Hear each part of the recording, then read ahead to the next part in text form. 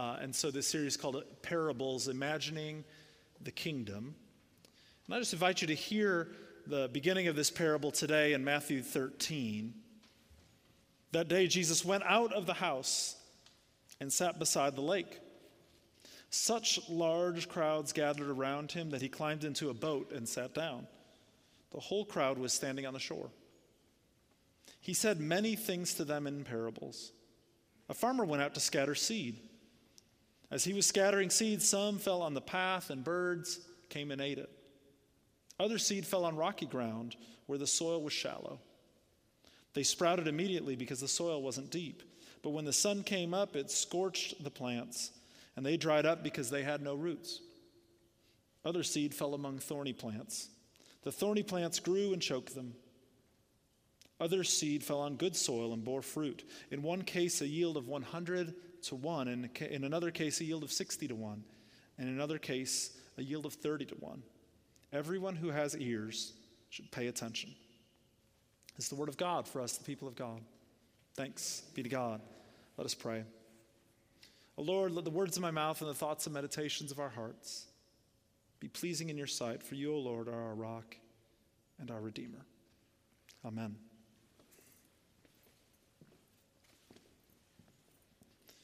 There is something about Jesus' parables that I think speaks to our core. They are more than a proverb or a maxim. That's what rabbis of Jesus' day were used to dishing out and telling people. They were giving good pieces of wisdom that usually hold true. Practical advice that showed you how to live, some kind of grandparent type advice and wisdom passed down through the ages. But then Jesus comes onto the scene and speaks in this very different mode, a parable. A story that opens up our imaginations. And this is precisely the point, I believe, of parables. Jesus is explaining something that is expansive and requires a new way of seeing the world. And he ingeniously does this through telling parables. Now, parables don't have just one specific point. The challenge of preaching about parables is that they basically have everything in them already. They don't need an explanation. Everyone who has ears should pay attention, Jesus says at the end of this parable. He echoes what the Old Testament prophets would say sometimes after they shared when they said, "He who has ears should hear." In other words, if you get the parable, if you understand it a little bit, then you're on the right track. Now, our world today uses language in a certain way. Language for most of us is technical and analytical. Words are used to describe and to depict exactly what is happening. Words come to represent specific things. So this word means that thing, one-to-one. But in parables, words create an expansive world. And they do this with very few words. A lot of times, our focus when talking about parables is how Jesus spoke the common language of the people that they all understood, like the language of farming in their world. The beauty of this is that even when we aren't necessarily all farmers sitting here, the language makes sense. As we hear the parable, however, it also opens us up to receive something entirely new and different. Biblical scholar Ben Witherington writes this about Jesus and his parables. He says, Jesus' parables are intended to be unsettling, disturbing, sometimes even ominous and shocking. They are not told to reinforce the status quo like so many traditional proverbs were. Rather, they alert people to the new and disturbing thing God is doing in their midst, which involves reversal of expectations, values, social standing, roles in society. Well, what is new and disturbing about Jesus' parable today? This one seems relatively harmless and tame to us. Maybe part of it that was disturbing is that this seed that the farmer sows is sown all over. God's word, in other words, is going to be offered to everyone, not just the select few. And this alone would have upset the religious leadership of Jesus' time. The other upsetting thing might be how little control people have over the harvest. It sure seems like the harvest is kind of just going to happen, like plants coming up. So this may not be the most upsetting of the parables, but through the series of teaching them, Jesus was able to teach what his kingdom was like, even when he was under serious threat from religious and political leadership of his time.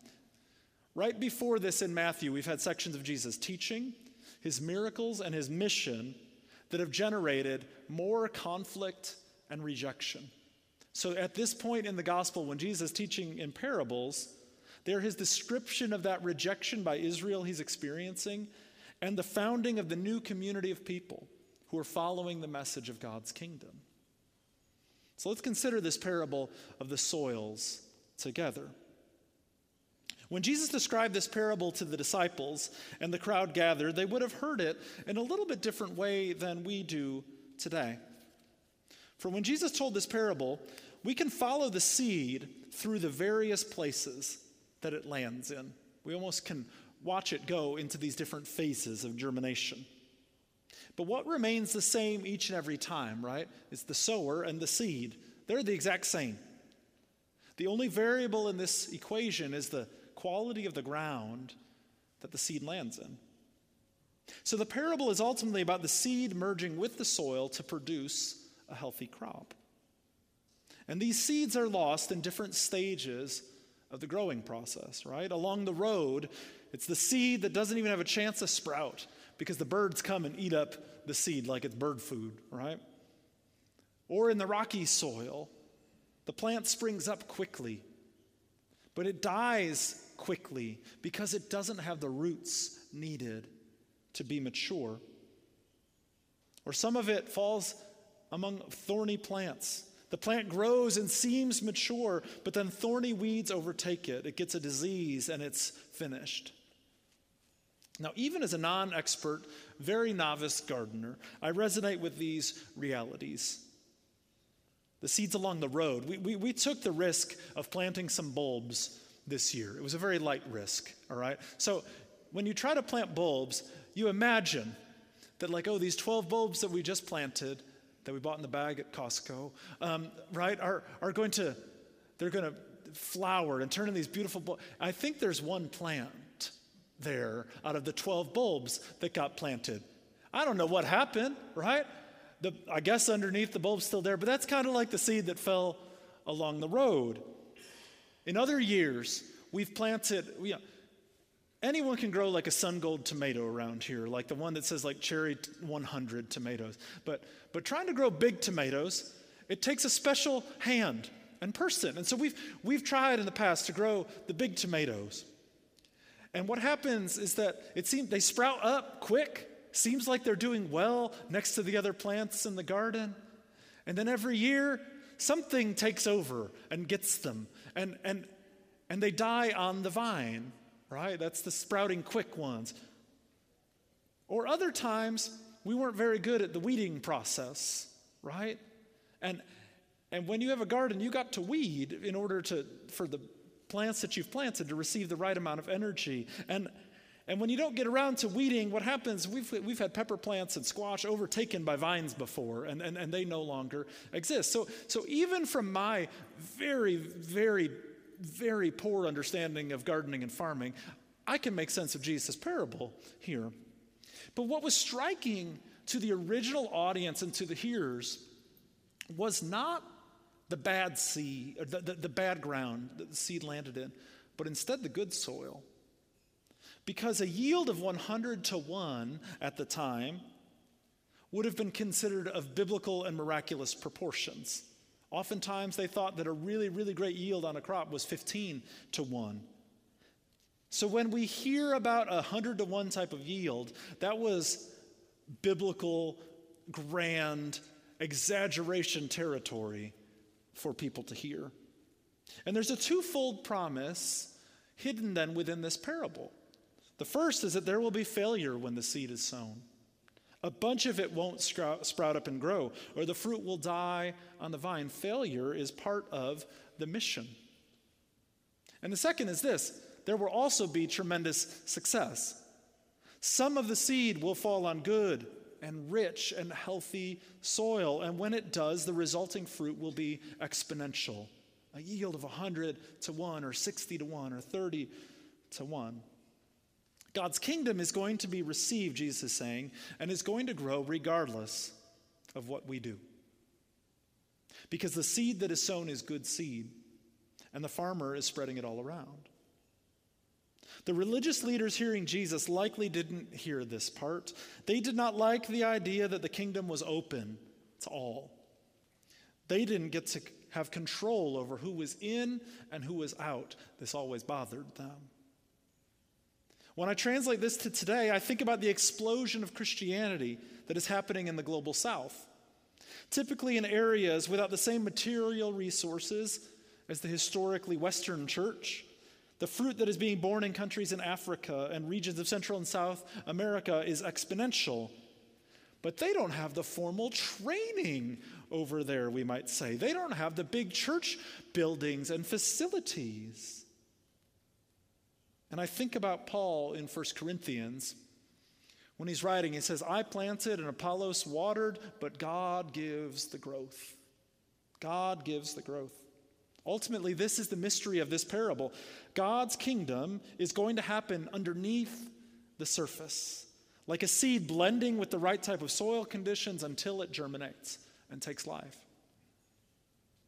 In the scripture in Matthew today, Jesus also then later gives an extended explanation about this parable. He doesn't do this very much, and it seems like the explanation was more geared towards us, the people hearing this parable after Jesus was resurrected and ascended.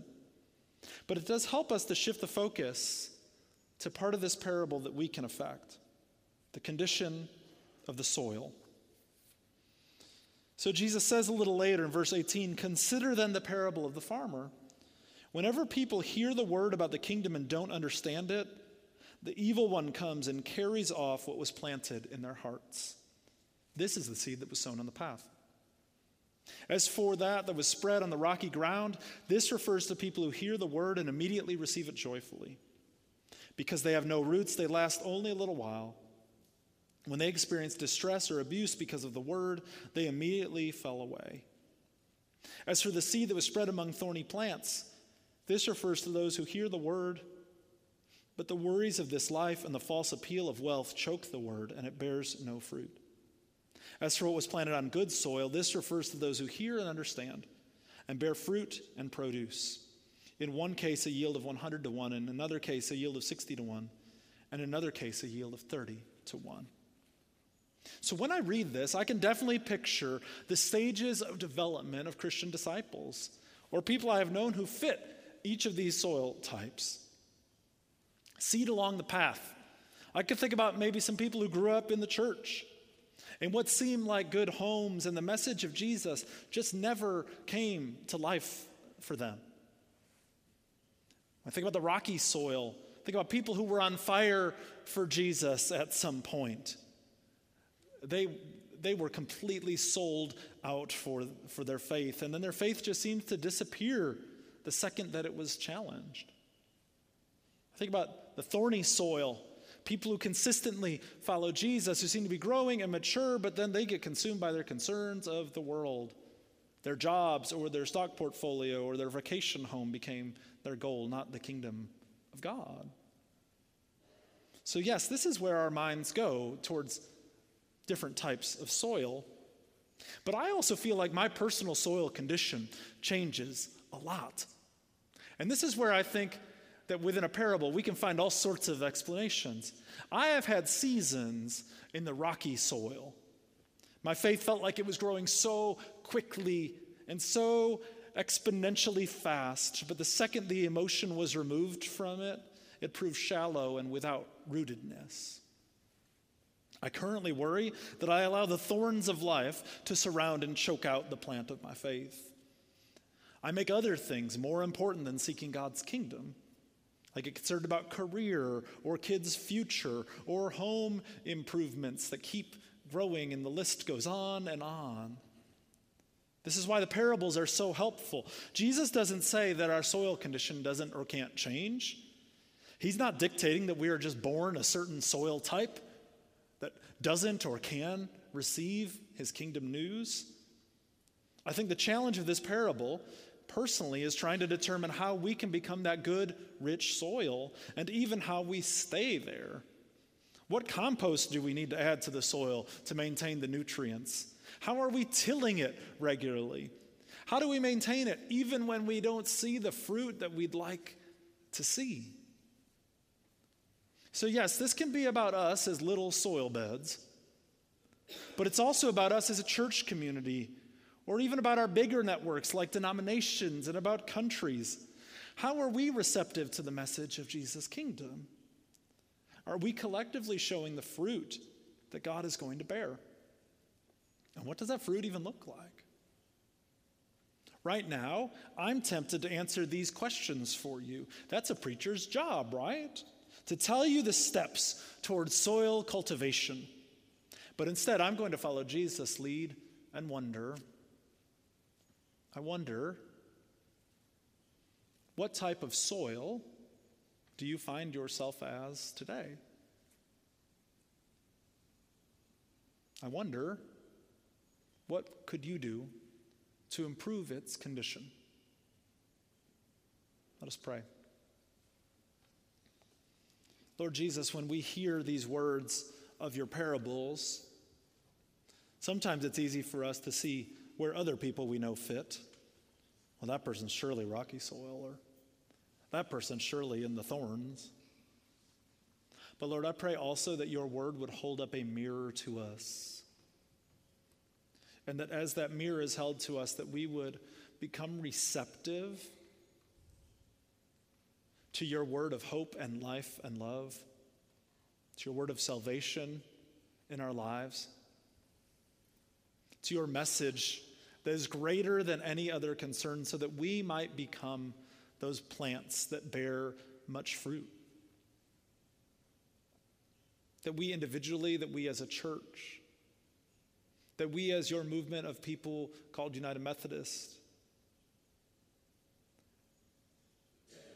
may be that fruit-bearing people in the world, where people would know through how we live and through the way in which you are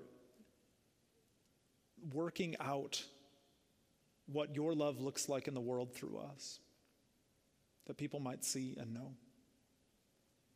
So Lord, please open us up to how you would speak to us continually through your parables. And God, let these words and let these images stick with us even beyond this day. In Christ's name we pray. Amen.